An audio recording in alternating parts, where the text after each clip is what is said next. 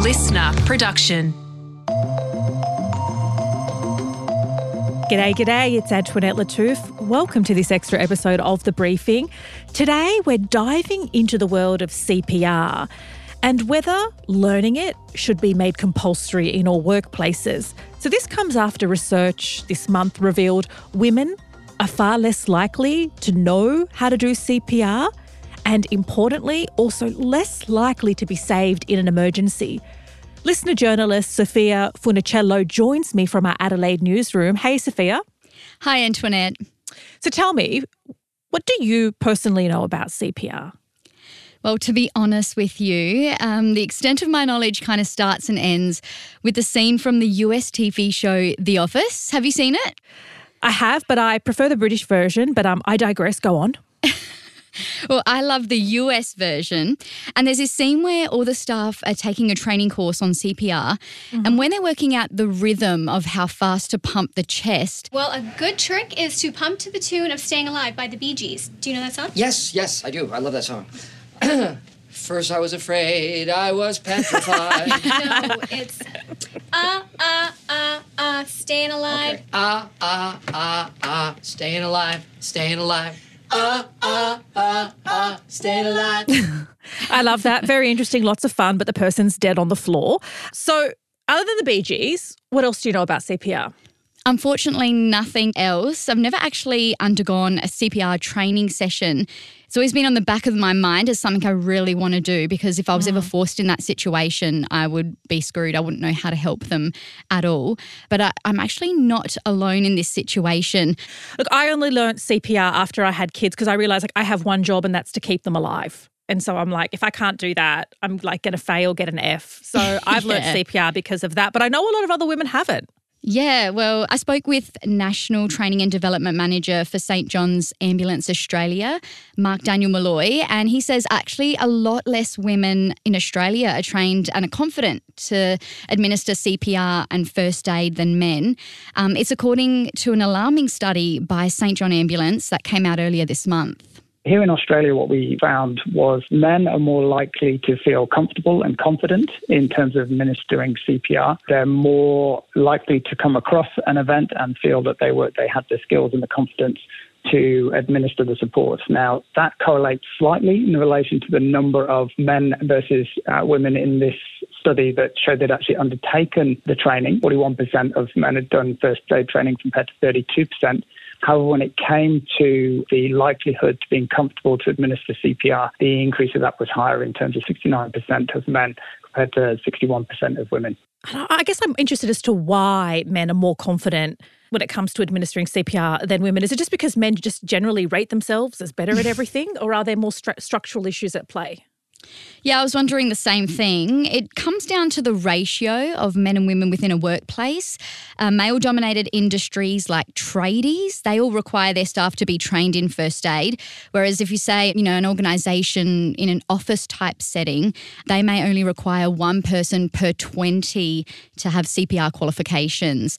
Mark Daniel Malloy explains this a bit further. One of the probable causes comes down to the industries that do currently require people to have skills, but not only hold those skills, but do regular refreshers. And what we find is the more male-dominated trades tend to have smaller work cohorts, and you need to have a first aider for each workplace. Workplaces that are seen as more traditionally female workforces, so early childhood care and schools and things like that. The provision in terms of first aiders to the number of people within that work set is higher. Another part of the survey that was super interesting to me was about who receives CPR. Yeah. Well, interestingly enough, women are less likely to receive CPR because there's this stigma about being touched. A lot of people don't want to get in trouble for, taking off a woman's top and touching their chest. They may think it's inappropriate when in fact they're actually saving their life.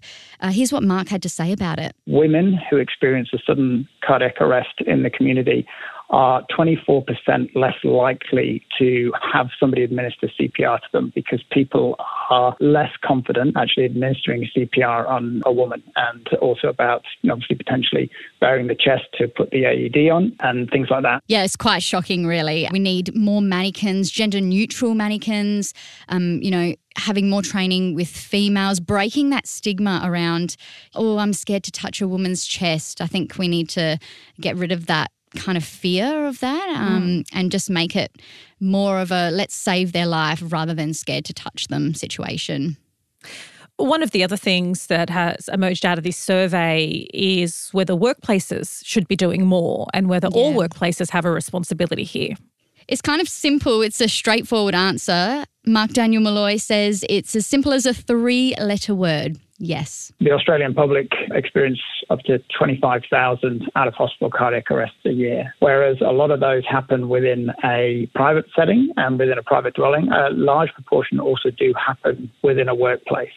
Having more people with the skills to appropriately respond to that medical emergency is vital. We have evidence showing that the impact and the positive impact to not just survival should quality CPR and defibrillation be administered in the early stages after an event, but also the quality of life that somebody may have following the discharge from hospital. Those initial minutes are crucial. Okay, it sounds like that's a simple yes, but it's easier to say yes than it is to actually fund it and roll it out. Are there any conversations being had here? Yeah, I asked Mark his opinion on whether it's up to the employer or the federal government to enforce this and make, CPR as well as first aid training compulsory in all workplaces. And his response was essentially both. It's up to both the employer and the federal government. They both have a role to play to get this across the line. However, the fact of the matter is, although there are smaller initiatives that are kind of working towards this goal, there isn't actually anything set in stone, pledged or planned to make CPR training compulsory, which I personally think needs to change, and so does Mark. So if some of our listeners don't want to wait for that mandatory policy to roll out, but this has piqued their interest and they want to get this training, where can they go? Yeah, so there's like a bunch of places you can go online. All you have to do is type in, CPR training, and I'm sure there'll be heaps that will come up in your area. A well-known one is the St. John Ambulance Australia. You can do it online now even. You don't even have to go in. It will cost you around $149 online, or if you want to go in for the hour, it's $79. So it's not break the bank, but definitely something really important, a really important life skill to have. So Sophia, are you going to upskill and have more CPR knowledge than the Bee Gees affords you? It's definitely on my must-do list now. But you know what? I just had to ask. I couldn't help myself. Does the Bee Gees, or will the Bee Gees help me save someone's life? You don't necessarily have to sing it out loud. It doesn't always come across well. But the rhythm that you're going to in terms of the beat of the actual tune, that's correct. What you're looking for in terms of CPR is quality compression. So we look towards about a third of the depth of the chest and going at a rate of about 100 to 120 beats a minute. But yes, staying alive has always been a favourite, and it's definitely the one I learned it to. I love that, Sophia. Thanks so much for your time. Thanks, Antoinette. That was Sophia Funicello from our listener newsroom in Adelaide. And I'm keen to see how different workplaces respond to this call and whether the government will move to make it mandatory. And of course, women have a really important role to play here, given some of the findings of that survey. There are so many. This just annoys me. There are so many crappy ways women are disadvantaged. And this is just another way that I reckon many people don't think about or know about. So given women are far less likely to receive CPR in the community because of a whole bunch of things like social restraint and social etiquette, it's even more reason for us to have those skills so we can keep one another safe. But that's it for this extra episode of The Briefing. Tom and the team will be back in your feed tomorrow from 6.